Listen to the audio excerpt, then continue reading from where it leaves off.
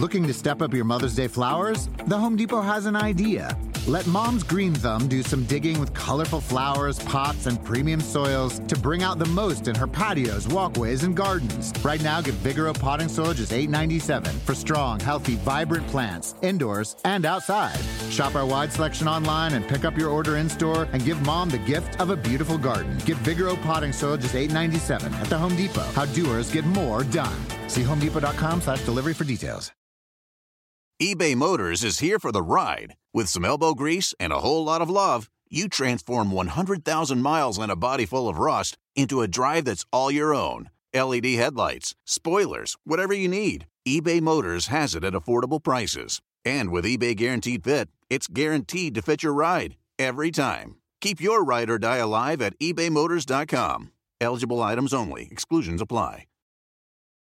I'm Steve Letarte, STP auto expert and former crew chief. I know what it takes to keep engines performing at their best. STP's latest breakthrough additive, STP Ultra 5-in-1 plus Fuel System Cleaner plus Fuel Stabilizer, delivers 3 times the amount of cleaning agents versus premium gasoline and helps keep fuel fresh during storage. For over 60 years, STP has been on the cutting edge developing products to help engines run better, longer. One bottle contains 3 times by weight the amount of cleaning agents compared to 20 gallons of the leading premium gasoline.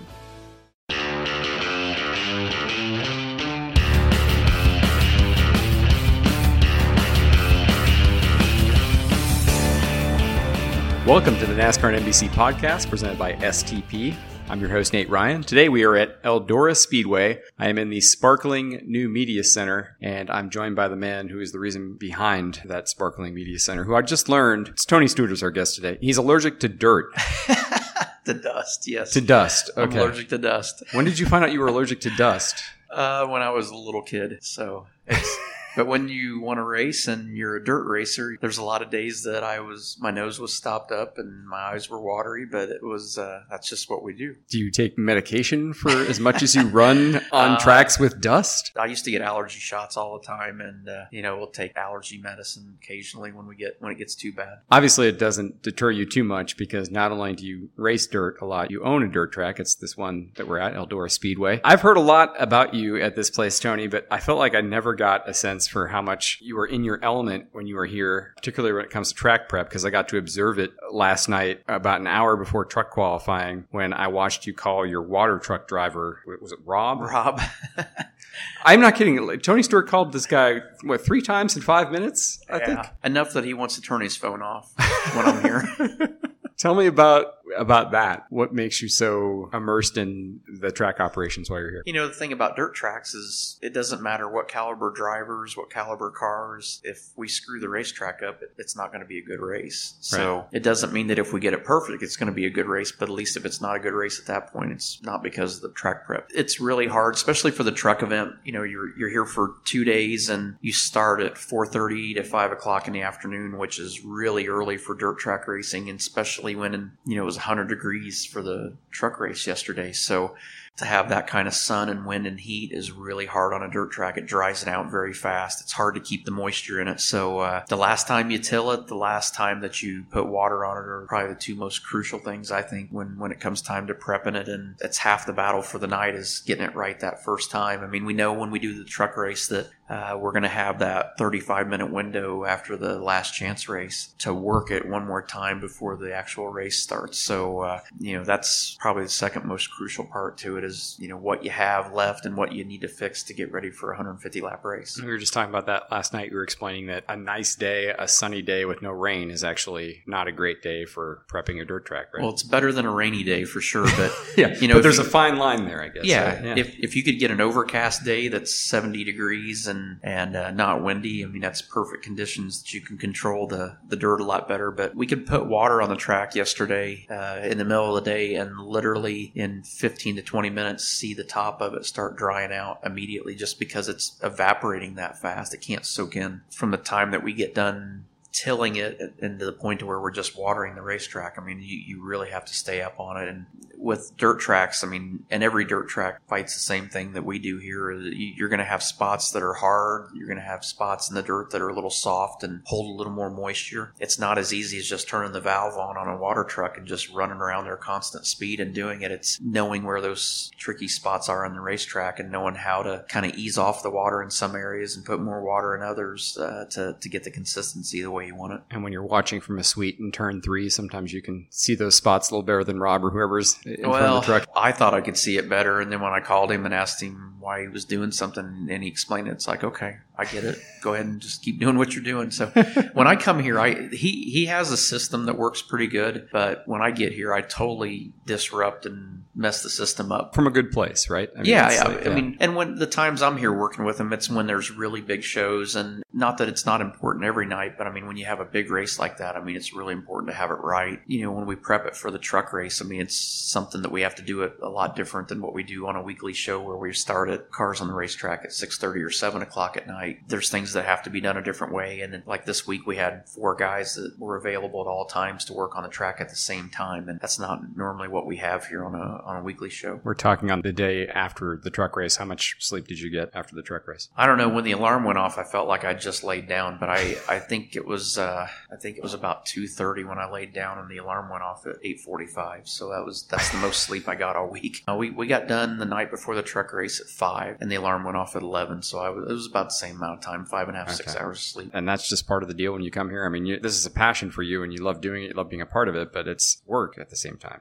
It's a lot of work. And, I mean, I was getting 5-6 hours of sleep, sometimes a little less than that. But the guy that's kind of our general manager here, Larry Bowes, he was averaging 2 hours of sleep every night for 7 straight days. And he's about 10 years older than me. So, I mean, that's a guy that I'm not complaining about how much stuff I had to do, because he's out there picking up trash. He's cleaning the grandstands. I mean, we don't have a staff at one of the typical NASCAR tracks has probably 50 times more staff than what we have here. You know, we got a small crew that has to turn around from having a huge sprint car race Thursday through Saturday night, getting it all turned around Sunday to where when TV and NASCAR start rolling in on Monday to be on track Tuesday, we got to have stuff ready to go. Everything from top to bottom, from Roger Slack to Larry to Rob, everybody that's involved here at Eldora, everybody does a great job to pull off what we do there in a 7-day span. Roger was on the podcast last week, and he told us a full-time staff of 7 people. Yeah. So pound for pound, and like you said, you run Kings Royal, and then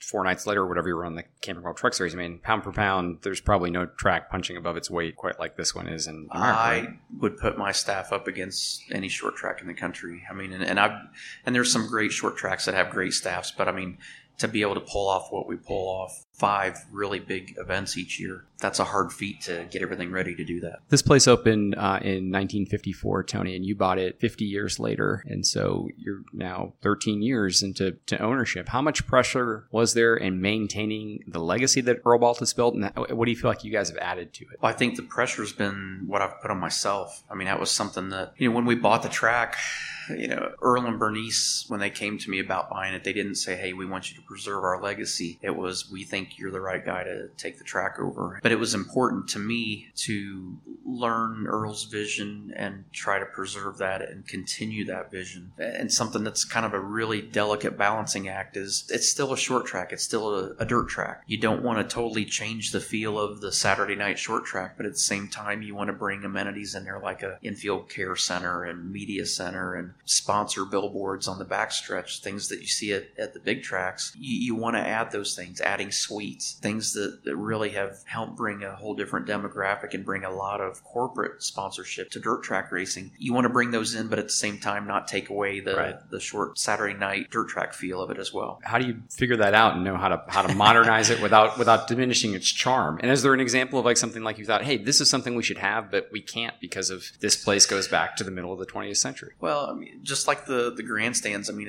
it's wooden boards that have painted numbers on them. Right. And I'm like, I want to put aluminum bleachers with backs on them and all that and make it really nice. Problem is, when you do that, you start taking seats away. There's people that have had reserved seats for 20, 30 years in their family. And it's like, if we do some of these things and have to move seats around, it's changing the feel of it for them. You know, so that's the balancing act. When we talk about doing a project, I would like to think after all these years, 38 or 39 years I've been involved in racing now, that I've got a pretty good perspective on things, because I was first a fan, then I became a driver, then I became a track owner, then I became a car owner in 2001, and then I became a track owner, and so I can see it from all different angles. So when it comes time to doing a project, and we have the wish list of ideas and projects we want to do, but when it comes time to looking at it, I can sit there and say, okay, a new video board this year. And I'm like, okay, as a fan, is that a good thing or a bad thing? Well, it was a good thing. I mean, it's a really nice video board. It's easy for the fans all the way around the racetrack to see it now. Definitely the right decision. And that's how I look at it. It depends on, no matter what aspect it is, I can think about it from whether it's a driver's perspective or a car owner's perspective or a fan's perspective. I have to think a little harder when it comes to the sponsor side of it, what's right for them. But I feel like I have the ability, with what I've learned from being in the sport so long, that we can kind of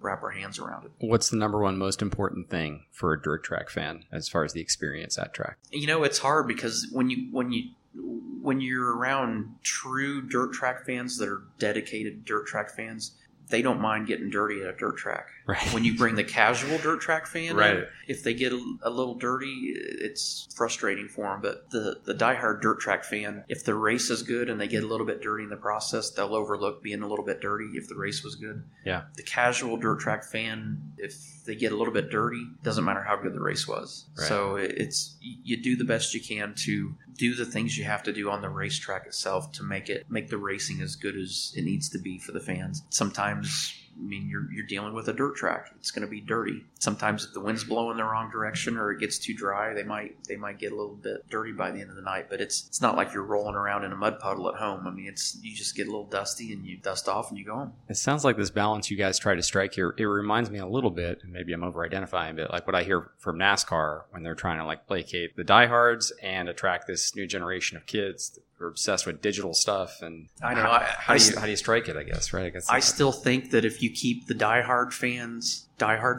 they're the ones that bring the next generation and share that passion of why they're a diehard fan. That's because how they validate it. They tell them this is Yeah. cool, and this is what you should put down your smartphone. This is what you should be paying attention Right. That's how they develop the diehard fan. I think there's times when, as promoters, we overthink it a little bit too much. I think if you have a good product, and when I say good product, when you have good racing on the racetrack, if your concessions are reasonably priced, and you're not trying to do it like a arena or something where a beer's $8 and a Coke's $5, if you can keep the prices where it's affordable for people to come and bring their families, and you have a program that can run in a reasonable amount of time and the racing's good, that's all you need. Right. You just got to make it fun for them and make them feel like when they come here, they're not going to be broke when they leave. Well, if they all could take a ride in a Ford Raptor around Eldora Speedway, not only would everyone here be convinced, you could probably convince vast multitudes of more people. Unfortunately, that's not something everybody gets to do, but I got to do it today, which I'm very appreciative for. And you were driving as we went for a ride sideways through turns 1 and 2. I know I understand for a driver what the appeal is. I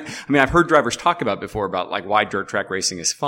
And you said that was as much fun as you've had here in a long time. Why do you love dirt racing as from a driver's perspective? Is it just the pure sensation? This is what I felt today, at least. Is it just the pure sensation of always feeling as if you're driving the car because you have so much input into it with steering and throttle and everything? Is it just that simple? It is. I mean, especially at a place like Eldora here. I mean, when I was running sprint cars and midgets and Silver Crown cars, this was one of the most intimidating places that we went to, because when you're really good and comfortable here, you're running right up by the wall, and you're running really fast up by the wall to where if you make a mistake, you don't really have much room to get it gathered back up. You know, this place has always been intimidating, but it's fun. And, you know, taking a stock Ford Raptor right. and doing what we were doing here.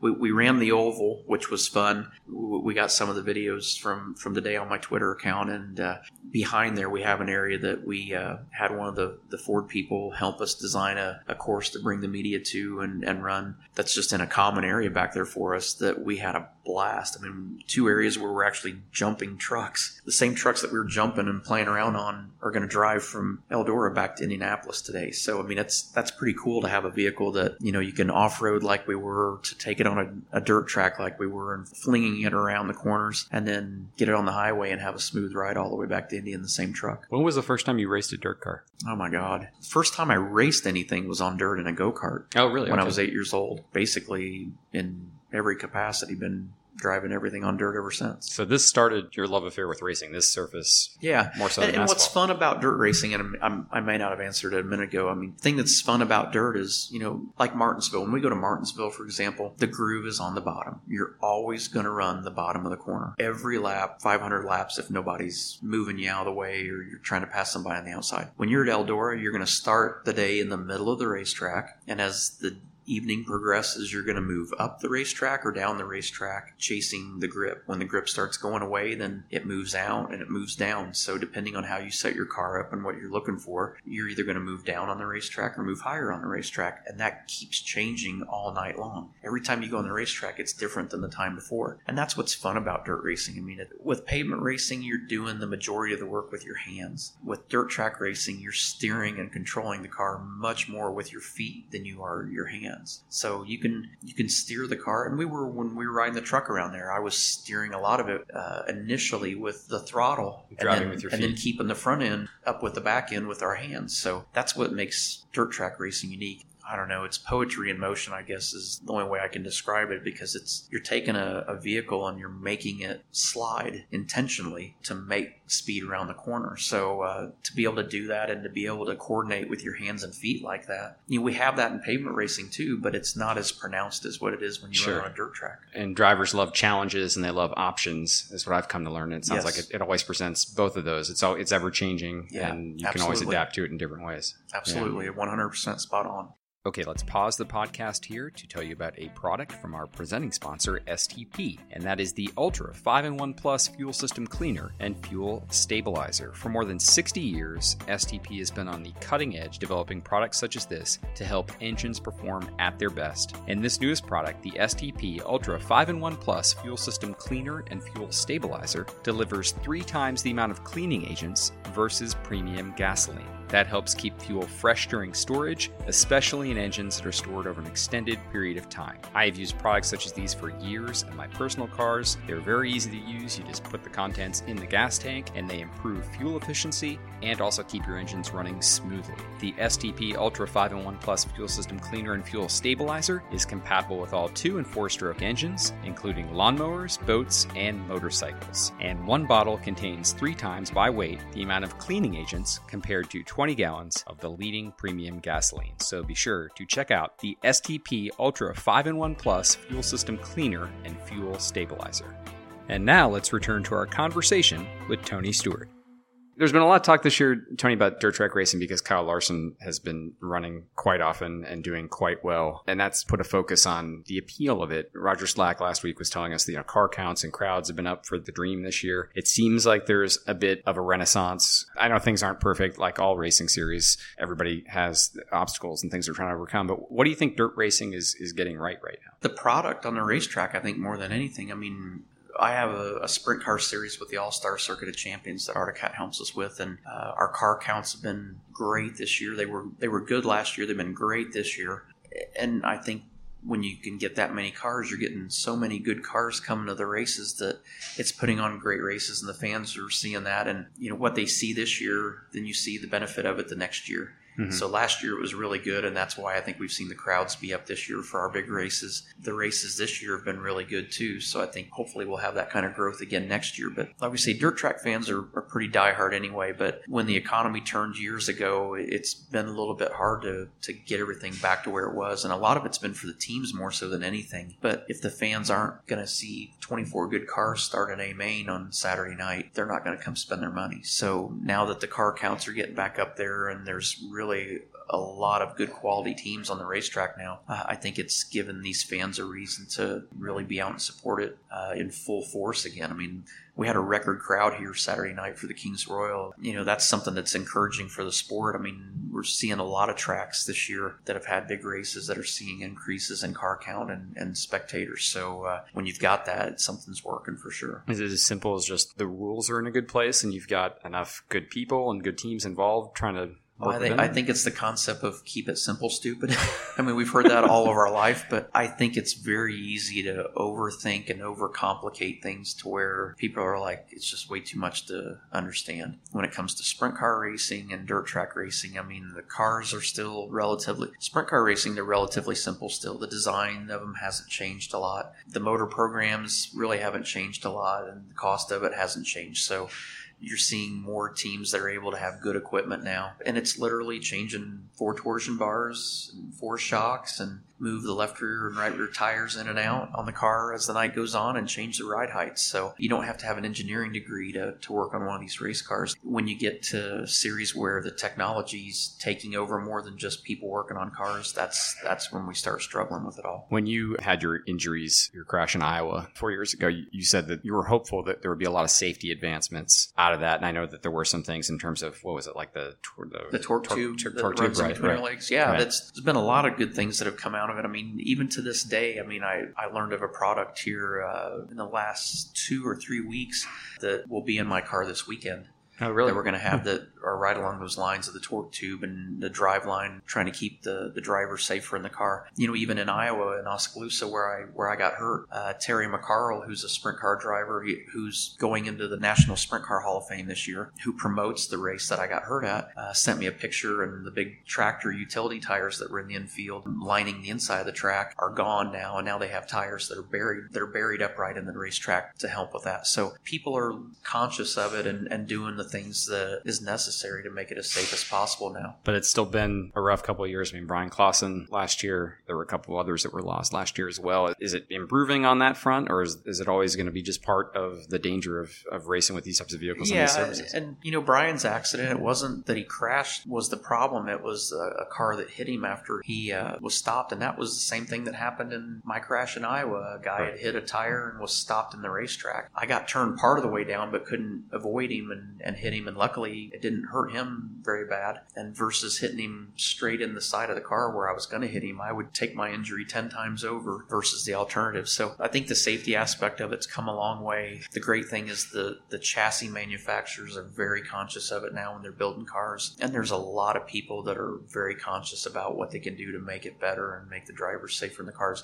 The seats have come a long way. The seats are a huge part of why drivers are so much safer. You got companies, I've got a carbon seat. I can't even remember the name of the carbon seat that I run, but Dave Sharpley's a guy that does my seat inserts, and he comes from Andretti Autosport from the IndyCar program, and he does the seat inserts for a lot of these dirt guys that have the carbon seats. You have Butler Bill, you have Randy LaJoy that does his seats. Those 3 groups in particular have done an awesome job. You have Ultra Shields that do containment seats. There's so many good companies that are so conscious about keeping the drivers safe, and obviously the safety equipment companies, Simpson, Bell, Impact, Stilo, all these companies that are in all forms of motorsports that are concentrating on it, keep coming up with better ways. And I still think back to 2001 when we lost Dale Sr., and I think Dale would be really proud of, not only did it start a movement to make drivers in NASCAR better, that started a movement in all of auto racing to make it safer for the drivers. So, I think that's something we're proud of. I mean, as much as everybody wants to constantly work and put their mindset to making cars go faster, there's equally as many people that are working hard to make them safer doing it as well. Safety sometimes comes up. The discussion turns to, why aren't there more NASCAR drivers moonlighting? And Kyle Larson actually, in addition to winning, has been a little bit more vocal about this. He's championing the idea of more NASCAR drivers running dirt series. Like, he thinks it builds that connection with the grassroots. He kind of called out some of his peers actually in kind of a blunt way and saying that I do this because I think it's important to build racing. I think more guys should be doing it. Your take on that? Do more guys need to be out there more? Here's the thing. When you're a NASCAR NASCAR driver, your schedule is very, very busy. If you have a family, when you get your days off, everybody has the ability to do what they want to do on their days off. But if you have a family and you have kids that are in school and kids that are playing sports, that's what you spend your time doing. You know, Kyle's young enough, Kyle's son's young enough to where if Kyle wants to go race, they can go race. I mean, Kyle's son isn't old enough to play baseball or football or basketball. You know, so I think everybody has the ability. I mean, you have to do what you're passionate about. And Kyle Larson is very passionate about short track racing, as I am, as Ricky Stenhouse is, as Casey Kane is. You have to kind of do what you're into. And if you're into running dirt stuff, when you get time off, you go dirt racing. Jimmy Johnson, for example. Jimmy's very passionate about health and about what he does riding a bike and triathlons and all that. So when he has spare time, that's what he goes and does. You have to do what you love. It's not as simple as just everybody should just go and run a dirt track once a month. And it's not for everybody. I mean, Kevin Harvick absolutely hates racing on dirt. And I begged him and begged him to come race at Eldora, and he did it one time for me. He goes, I'm going to come do it. But that's not what he's into. You know, Kevin's into his management company and playing golf. And that, with what is demanded on drivers nowadays, time-wise, when you get days off, you have to do what you enjoy doing and what you're passionate about. So it's guys like Denny Hamlin. Denny loves basketball and golf. And so when those guys get time to do that, that's what they should do. Well, that was certainly a major reason, if not the reason, you stepped away from Cup last year, was to say, hey, I'm reclaiming my life. I'm reclaiming my schedule. I'm going to live my life on my own terms. You got off to, I know, kind of a tough start this year. The first 7 races weren't that stellar on the sprint car side, but then you won your 8th race. How has it gone since then, since that win at Bubba Raceway Park? Things good? I'm not near as competitive as I want to be right now. Really? But, you know, I was out of a sprint car for 2.5 years, and when I say the cars haven't changed a lot, they haven't.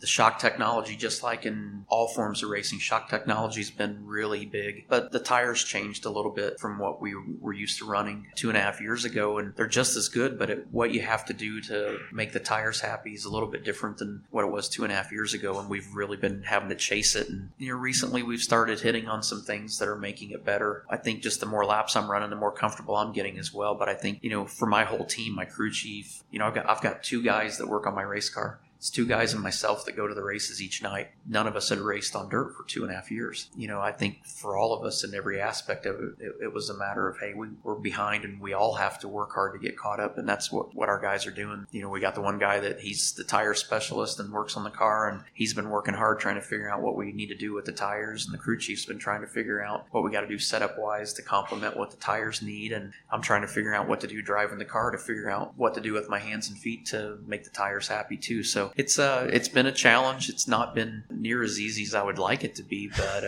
you know, that's why I like going sprint car racing too, because it's not easy. It's really difficult. It's easy to drive the cars. It's not easy to win in them and be fast in them. Yeah. Is it as competitive as it's ever been? More so than when you came in? I definitely think so. I mean, and I think the reason for that isn't because the competition at the top has got tighter. It's the competition from the bottom has closed in on those guys at the top. And like I mentioned earlier, there's so many good drivers and teams and good equipment out there that it's really closed that gap up. 2 guys on your crew? Yeah. And Roger was telling me that, do you travel like in a toter with a truck thing attached to it? And it depends on where we've been going to, but some of the races here lately, they drive in the semi, and I've been driving the T-shirt trailer.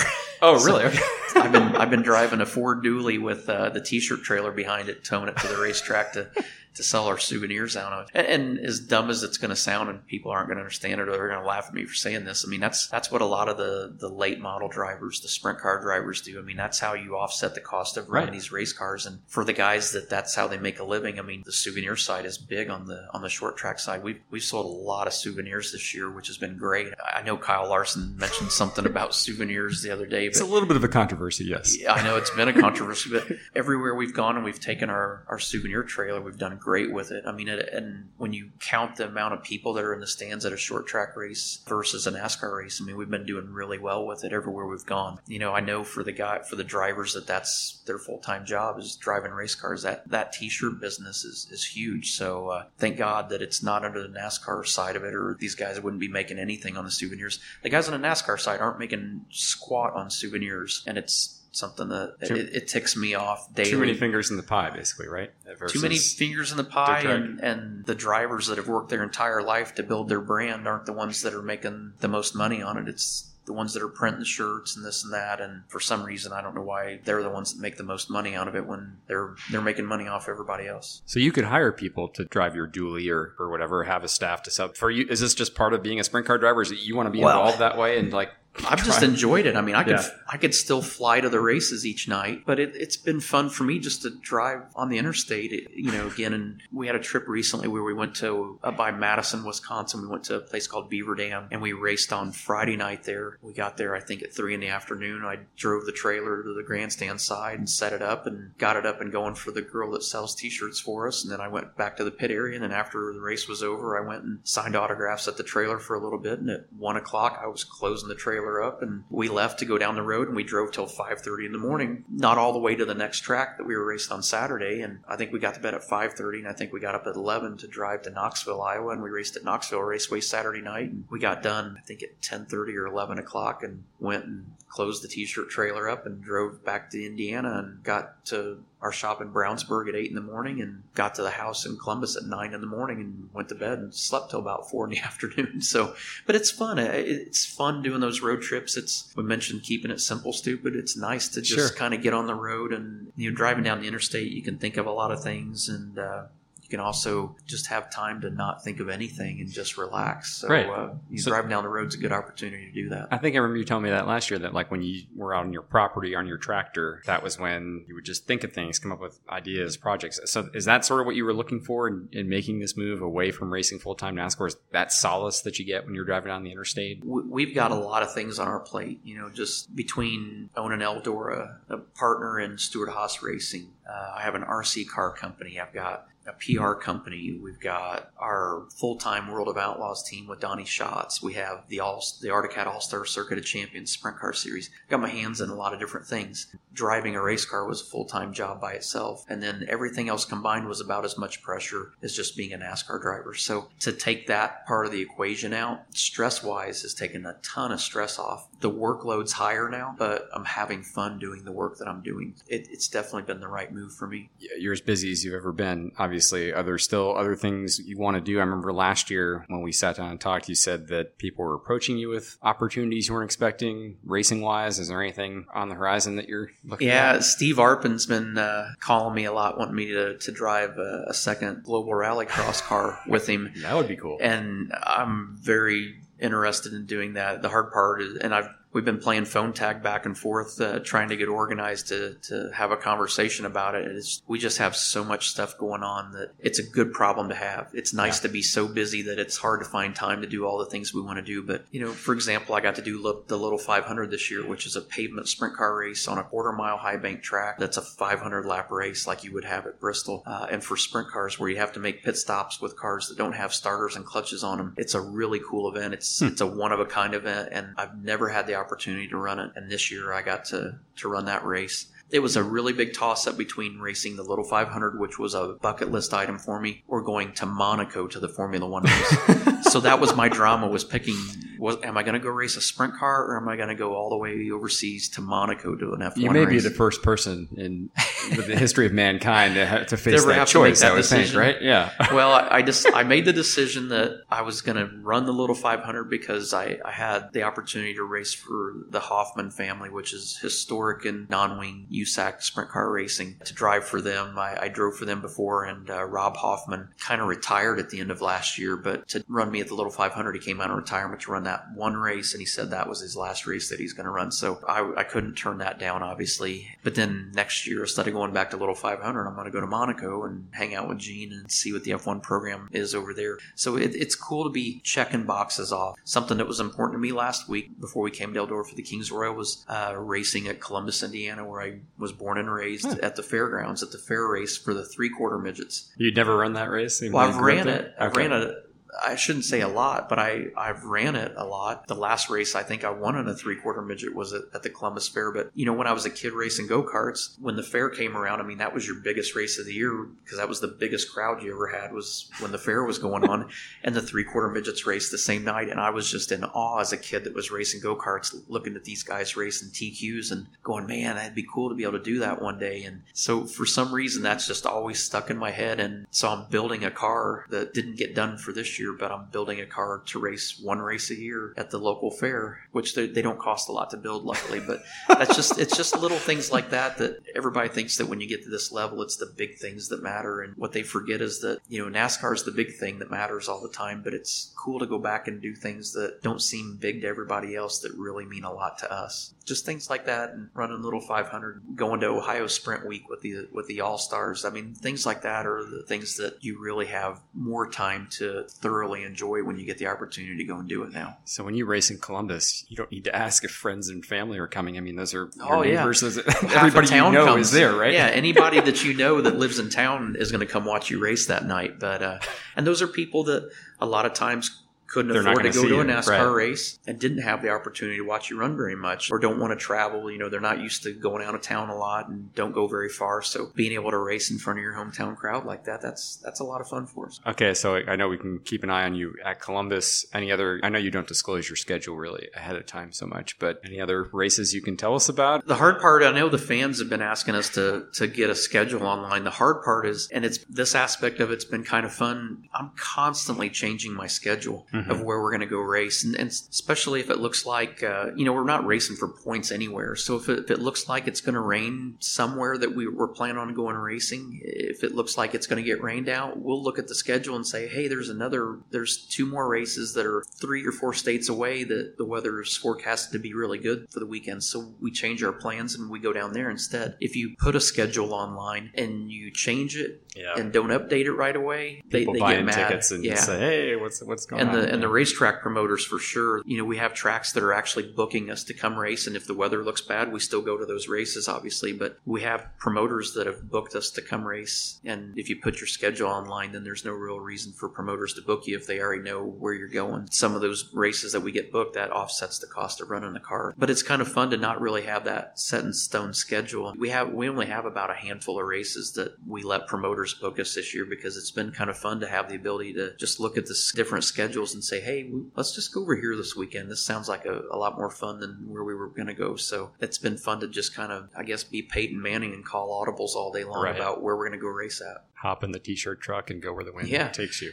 Yeah, I like it. I like doing it. It's simple, but that's what makes it so much fun, is just because it's simple. You're a simple kid from Indiana. Yeah. I'm not very complicated. I'm not smart enough to be too complicated. I like it when things are simple. All right, man. Well, I'm glad you're enjoying life. I'm glad you're happy. We'll look forward to seeing whatever tracks you end up at Sundays as well in NASCAR. Thanks for doing this, Tony. Really appreciate it. Oh, man, I'm glad to. I'm glad we got the opportunity to have you guys over here today and play around. I never thought in a million years that at Eldora that I could take a stock Ford Raptor and be dirt tracking it like a sprint car around here, but it was a lot of fun. Well, the slow motion tweet you sent, I am the passenger in that car, and that will, I'm going to save it to me. So. If you have not seen that, you got to see it, because it's priceless. Thanks again, man. Really appreciate it. Thank you. We appreciate Tony Stewart for joining us. That was fortuitous timing. He actually won 4 days later in the Arctic Cat All-Star Circuit of Champions series, the series he mentioned during that podcast. That was his first win in a sprint car since the one in April, and it's the second one since he retired as a NASCAR driver. I wonder how late he stayed signing autographs after that second victory before breaking down the merchandise and t-shirt trailer and climbing back behind the wheel for another long drive down the interstate.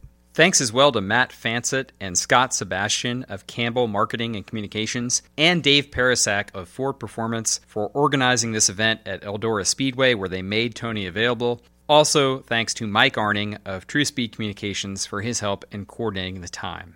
A reminder that NASCAR America is on 5 to 6 p.m. Eastern Time weekdays on NBCSN. Wednesdays are our driver interview shows at the NASCAR Hall of Fame. Today, it's Daniel Suarez of Joe Gibbs Racing. That's 5 p.m. today on NBCSN, NASCAR America. Check it out. NASCAR is at Pocono Raceway and Iowa Speedway this weekend. Xfinity qualifying at Iowa is on at noon Saturday on NBCSN. The race is on NBC, beginning at 3 p.m. Saturday with Countdown to Green. On Sunday, Cup qualifying is on at 11:30 a.m. Eastern Time on NBCSN and will be followed by extensive pre-race coverage on NBCSN, starting with NASCAR America at 12:30 p.m. Eastern Time, Countdown to Green at 2:30, and the Green Flag at Pocono around 3:18 p.m. Again, all of that on NBCSN Sunday. A reminder, the NASCAR and NBC podcast presented by STP is on Apple Podcasts, Stitcher, Audio Boom, Spotify, and most podcasting apps. If you can leave a rating or review or just tell people that you like what you hear, that really helps us out. And if you have feedback, send it to me on Twitter, @NateRyan is my handle. Thanks again for listening to the NASCAR and NBC podcast presented by STP.